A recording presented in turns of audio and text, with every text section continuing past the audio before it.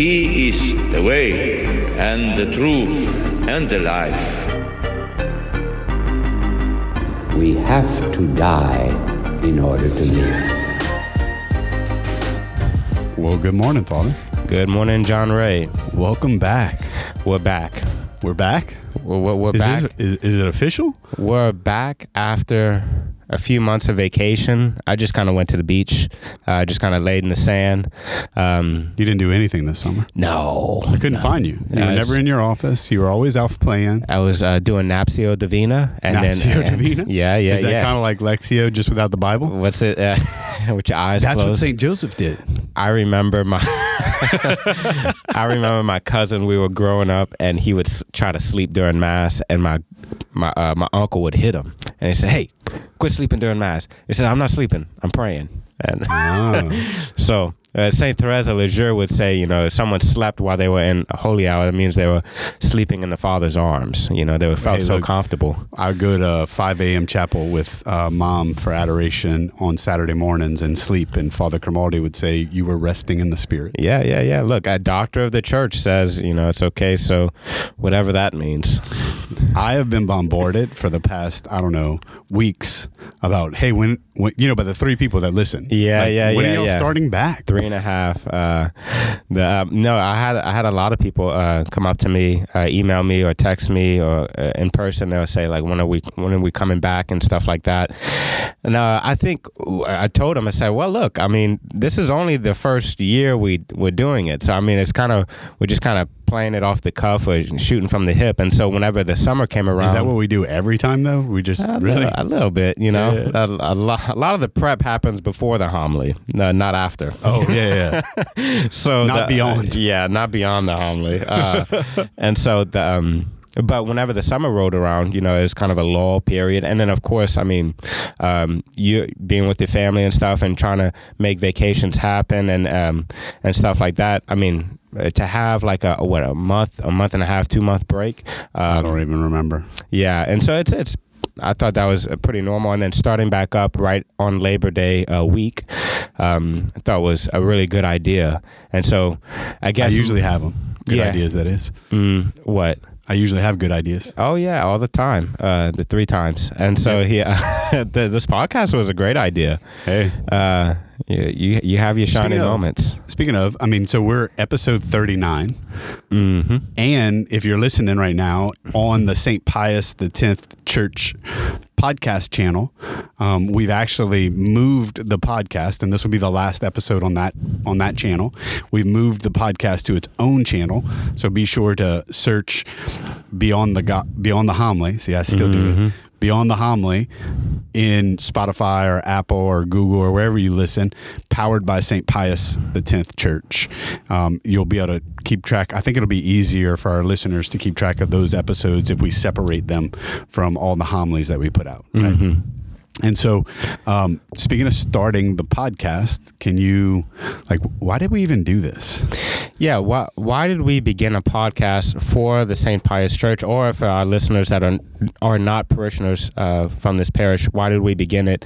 I've always had a desire to have some type of continuing education of the faith for people after high school, or on any level, have something more in depth than what I can do in a homily. Because for me personally, I'm not a fan of unless they're some phenomenal homilist, longer homilies, keep them within reason so that you don't overburden the people. Sure.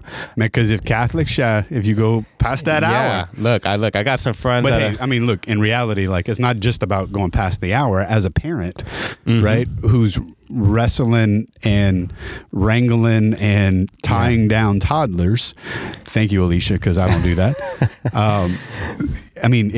You go much past the hour, and it's just exhausting as a parent, So it's important that we keep our liturgies to the time that are typical, right? Yeah, and I wanted to do something for the people that would be easy to access, that they can learn the faith and in a lot of ways that they never learned it before.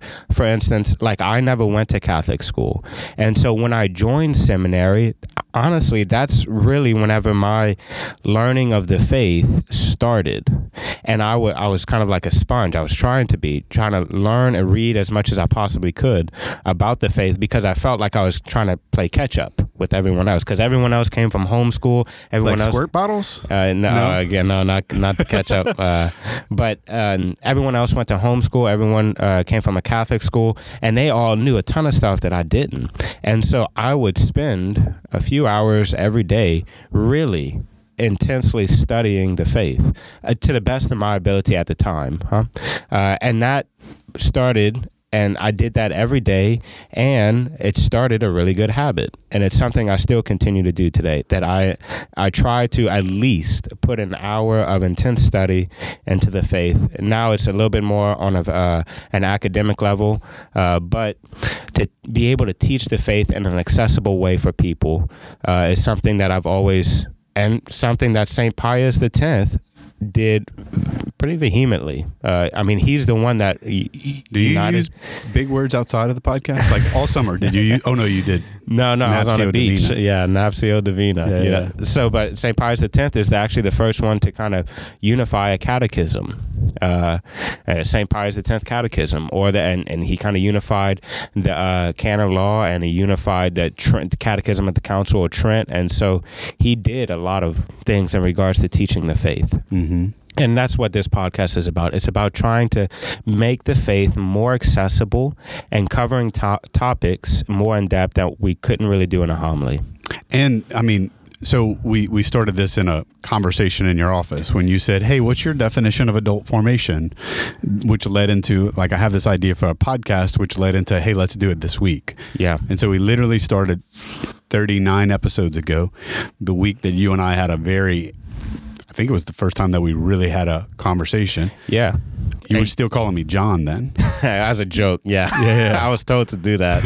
I know. Thanks, Deacon Sammy. Yeah, and but I remember you asked me to start what you think about a podcast, and that was always something I was really interested in. I wanted to do a podcast, but I didn't want to have like a podcast named after me. I just think that's kind of weird. Sure. I wanted something for the parish, and so when you asked starting a podcast for the parish, I was like, oh, absolutely, let's do it. So we made the decision to call it Beyond the Homily. Like we could have easily have done it, today, looking at next Sunday's gospel, right? Mm-hmm. But then that would require that you had your homily prepped for today, for next Sunday. Yeah, and then people would know what my homily would be before they sit down for Mass. And so, and my thought in that when we were brainstorming it was, kind of like, where's Waldo, right? Where's Jesus going to be this week? Right? Yeah. I don't think Jesus wears a red striped suit. No. Maybe he could, right? And so we decided to make it about the gospel that we heard last Sunday, and so we look back at that, and here we are, 39 episodes in. We have at least 3 listeners who apparently really wanted us to start back.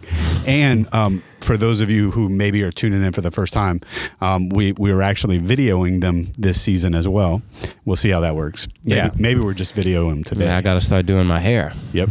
And so that, if you're watching the video, you're seeing us in the confessional, right? Yep. And you may be wondering, why are they recording in the confessional? Well, it's because these walls are acoustically treated to soundproof the confessional for the privacy of those coming to confession, right? Mm-hmm. And inadvertently, it makes a great sound studio. Yes. And I have a little light switch. I'm going to turn it on right now. Whenever someone's in here, and it's kind of like a recording. It's a red light on the outside, so it's actually like a recording studio now. Yep. So when he's hearing my confession, though, we're not recording. So you're not going to hear that. So yeah, I mean, I'm excited to be back.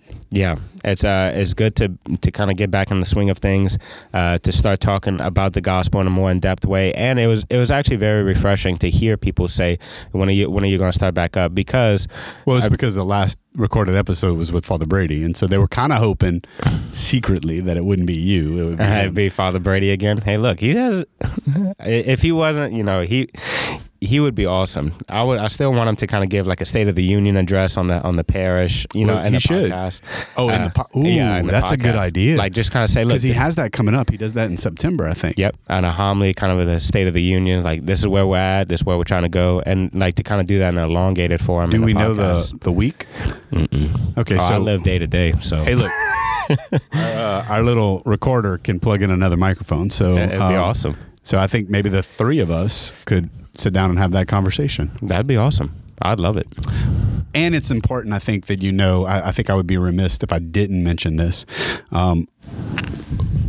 While we go through these Catholic teachings and deep dive into last Sunday's gospel and homily, we are very intentional about kind of peeling that back. We may go real deep into a Catholic teaching, right? But then we try to ask questions around what does that actually mean. Mm-hmm.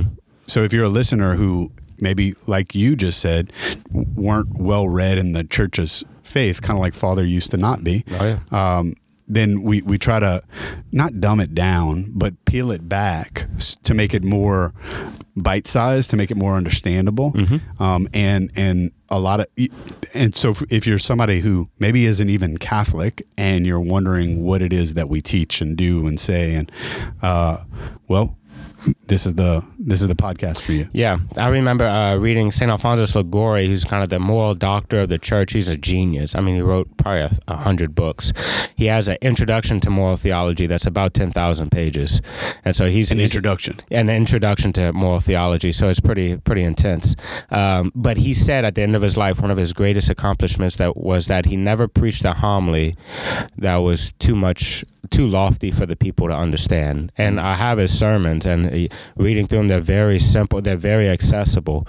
But he was a genius, and so in the podcast to give these very accessible teachings, but then also in some type of small way help you jump to something more than what you understood before. So taking these steps, and then maybe at one point try to jump and touch it, and then we'll come back down with it. That's kind of the idea, to always just try to be learning, but in a very accessible way. My mind immediately went to one of our former parochial vicar associate pastors, Father Joel, if you're listening, who was the saint that never had a lofty homily that was too big for people to understand? St. Alphonsus Liguori.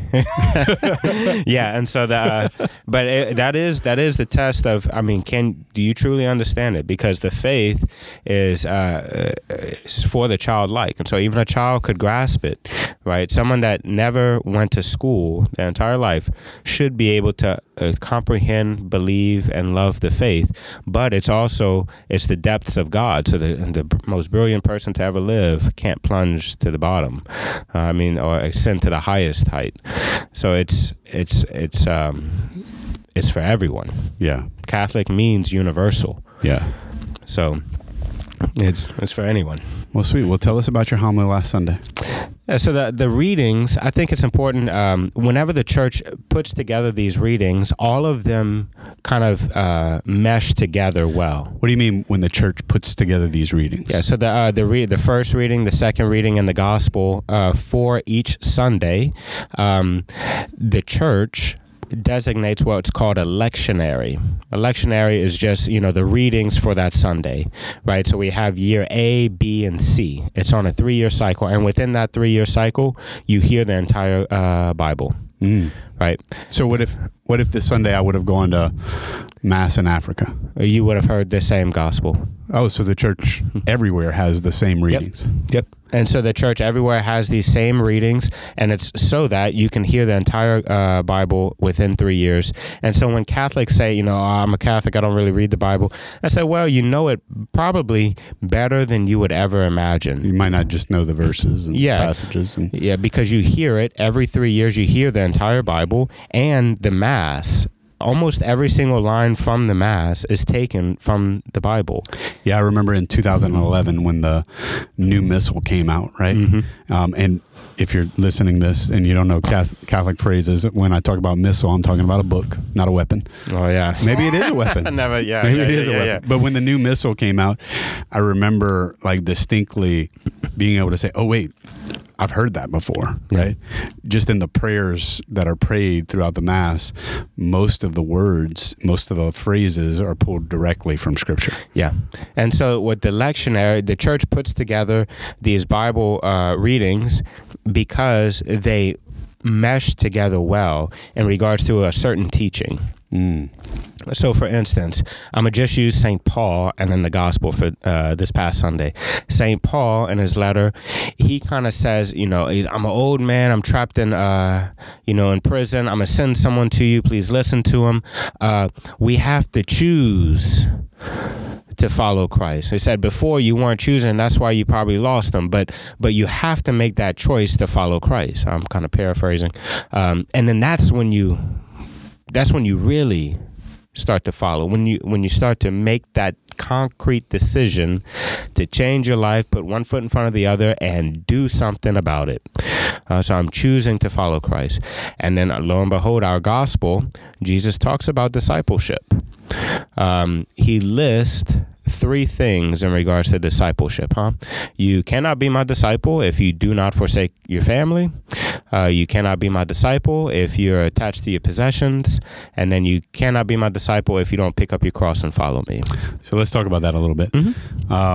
Discipleship is one of my favorite buzzwords in the church, and I often get tickled because most people can't articulate what it even is, right? And so Jesus has given us some very practical things of, hey, this is what it looks like to be a disciple, right? To be a follower. So I thought we were a family-oriented church. Yeah. So then why would he say you can't be my disciple unless you forsake your family? Yeah, and so actually, if you've been following the homilies, you kind of listen to them or anything like that. A few weeks ago, I preached on this idea between false peace and true peace, right? That Jesus, the Prince of Peace, the first words he said after the resurrection is, "Peace be with you." He also says, "I came not to bring peace, but I came to bring the sword. I've come to bring father against his son and divide mother against her daughter." And he kind of goes on and said, man, how does that peace and warfare are opposites. So how can they come from the same person? And so a few weeks ago, I preached about that. And so this week, people laughed. I said, I preached about it a few weeks ago, so I'm not going to talk about that today, because I heard you say that. Yeah, because I don't want to recycle. I thought you were talking about the podcast. No. I didn't want to recycle something for the people in case they've been following, but kind of in a nutshell.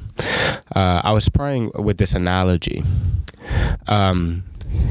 Sometimes, not all war or not all kind of like confrontation is bad, Like, for instance, the example I was praying with is like, okay, a father is reprimanding his son, right? He's not going out all out, right? He's not, in wrath going against his son, but he is saying, hey, look, don't put the fork in the electrical socket, And the boy starts crying and well, the dad's not gonna. Shocking. Yeah, the dad's not gonna give him the fork and say, okay, well, look, here you go. No, that's false peace.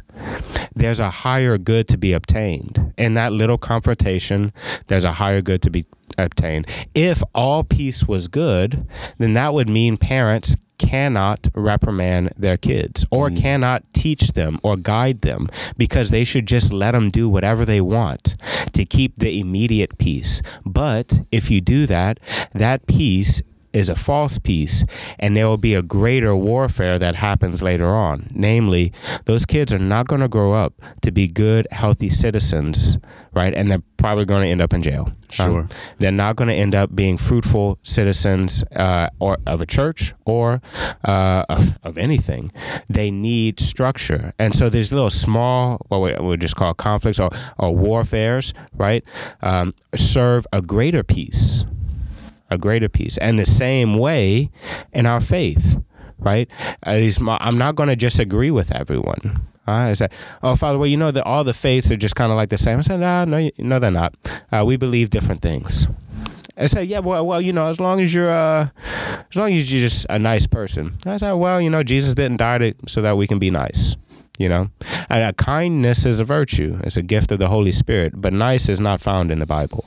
And so kindness is something much more than that. So being kind and loving, two different things. Yeah, right? is much more than being nice. Love, the definition of love that we're given is to seek the good of the other. Yep. Right.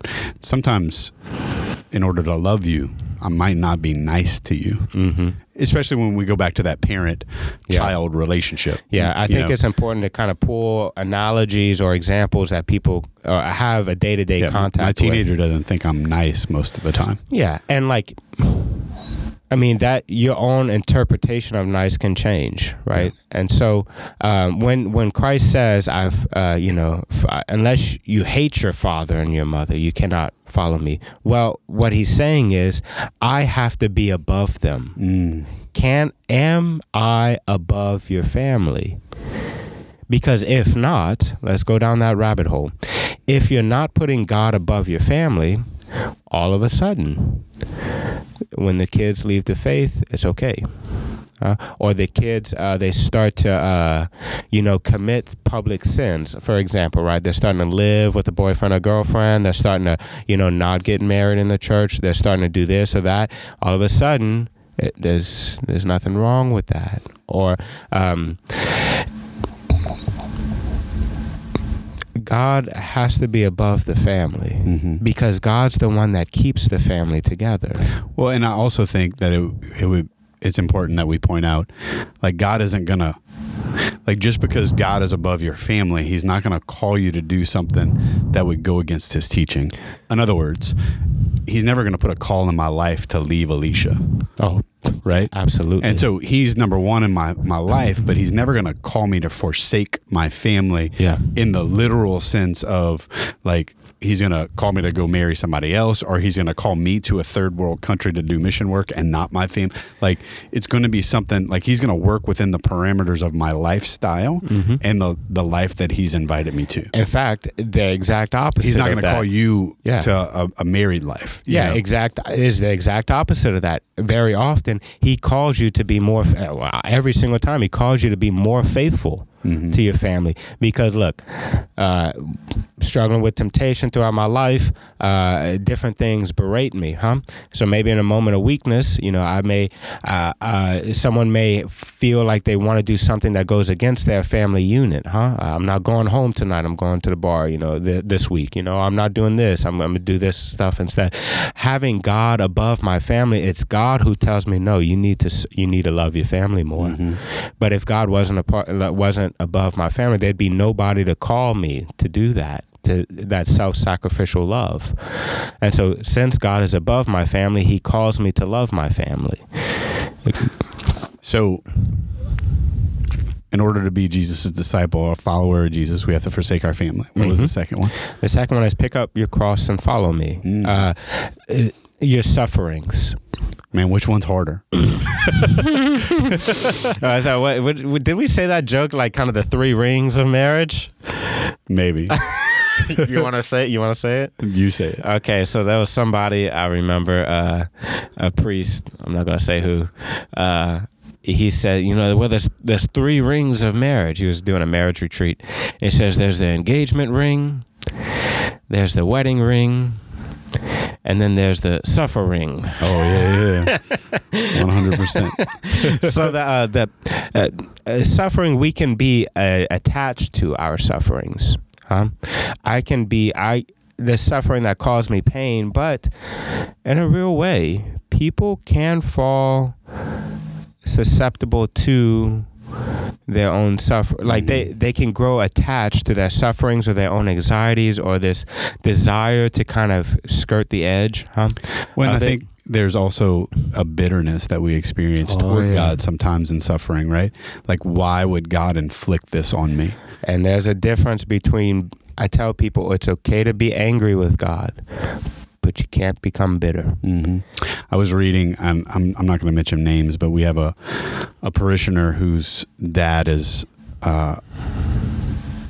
nearing the end, right? And in her words, he's heaven bound, and it's been weeks, right? The hospice people have said, like, he's transitioning, right? no, the family is, no, he's been doing this for weeks. And then he comes back but in the questioning of God, right? What I found was completely beautiful was that she acknowledged that God was in it. It's okay to question him. They're like, hey, why is this happening? That's okay, right? But she was also able to say, wow, this is awesome because I get a front row seat to watching my dad go to heaven. Yeah. And the difference between being angry with God and becoming bitter is that you don't bring it to God. Right, or you don't blame it on him. Well, yeah, you just instead of talking to God about it, you just bottle it up. Oh yeah, you don't bring. Okay, I'm sorry. You just continually bottle it up. Yep. And you hold on to that. God says his burden is easy and his yoke is light. You're not called to carry that shit.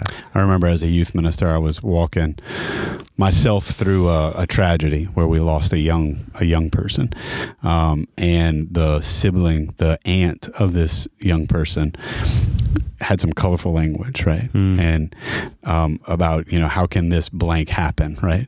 Fill in your imagination, and in that conversation, I said, look, that's your prayer. Like, you can God's big enough for you to ask him just like that, right?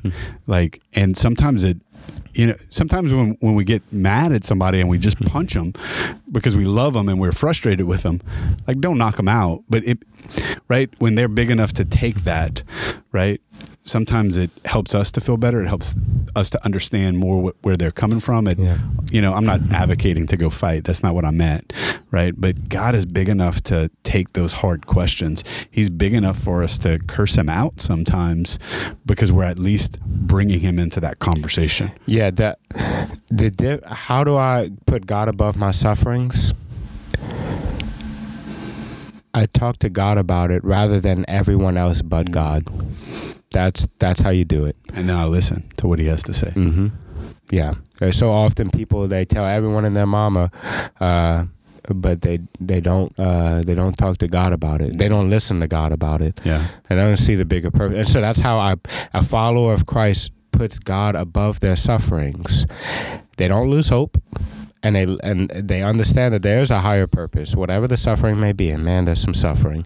But Christ came to heal those wounds, not ignore them. So we got to bring it to him.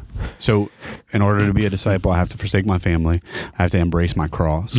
And the last one is I have to renounce my possessions. I have to put God above my possessions. I remember reading a book about this guy who went in search to finding one Christian person, right? He didn't believe that there was a Christian that exists. And short of the long, he finds Mother Teresa. He goes to Calcutta. He spends a summer serving in the home for the dying. He meets a guy who was a very rich, successful banker, right? Who picked up the gospel one day and started reading about Jesus. And he got to the story of the rich young man, go and sell everything you have, give it to the poor, and come follow me. And that is exactly what he did. Is God calling us all to do that? No. There are some commands that he's pointing towards some certain people, right? So whenever he says to renounce marriage or to renounce that for the kingdom of God, he's not talking to married people, right?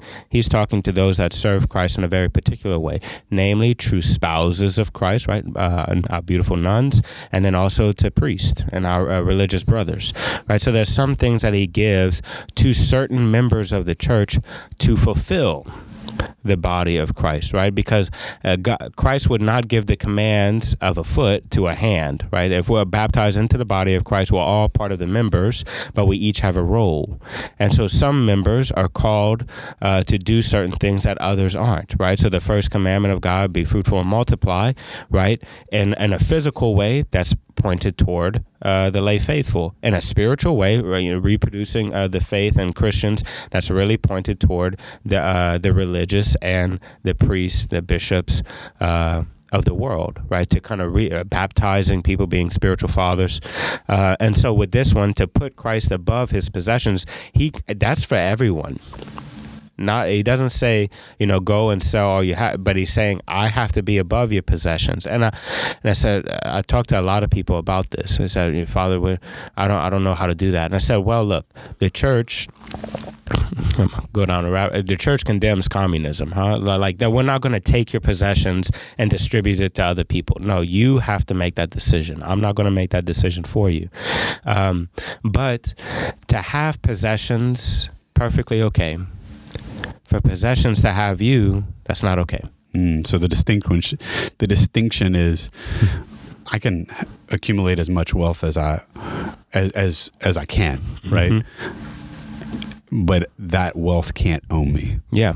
And so that, for example, those things I should then give back as gifts. Yeah.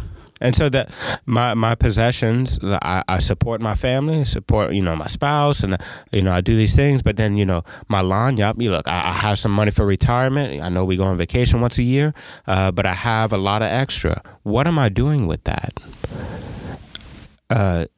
Do I plan on doing something with that? I mean, for example, I have a big boat. I got a big Bayliner. It's really nice. It's been a. Why haven't you invited me to go fishing? I don't have a boat.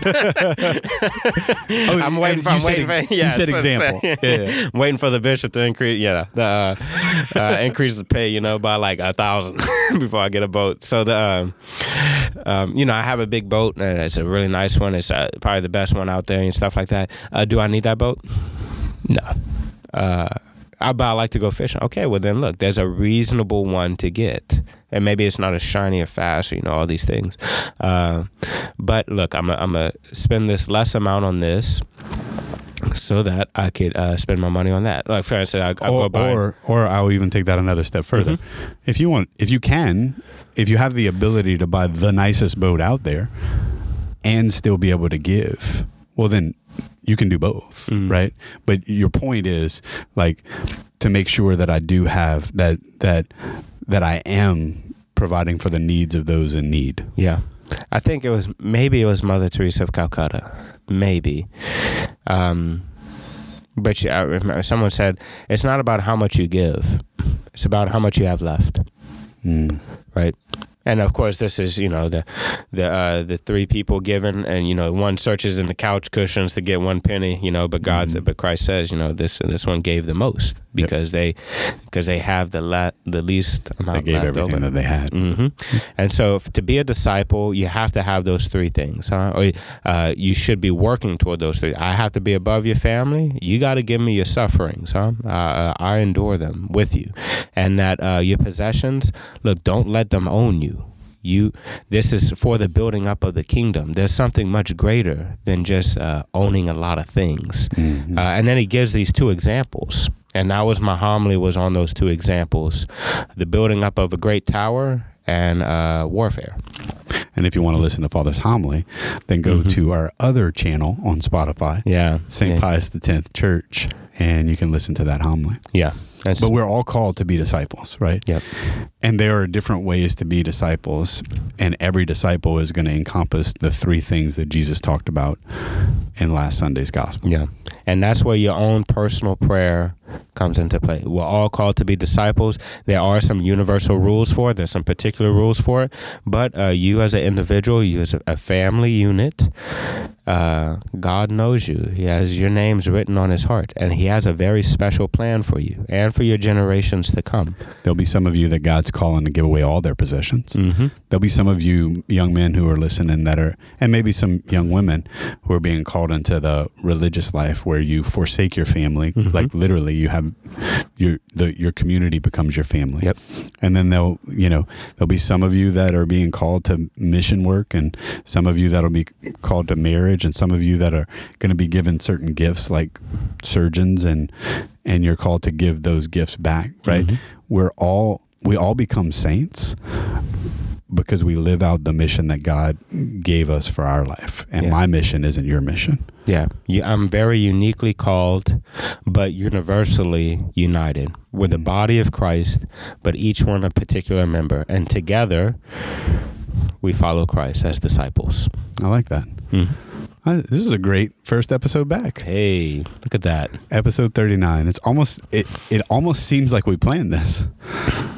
Hey, God can work. Like I tell people all the time, Christ used a donkey to ride into Jerusalem. If God could use a donkey, he could use me. He can use a boy from Scott. There we go.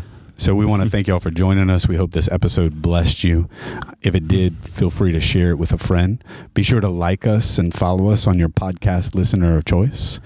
And we hope that you have a great rest of your week. We'll see y'all at Mass this weekend. God bless. God bless.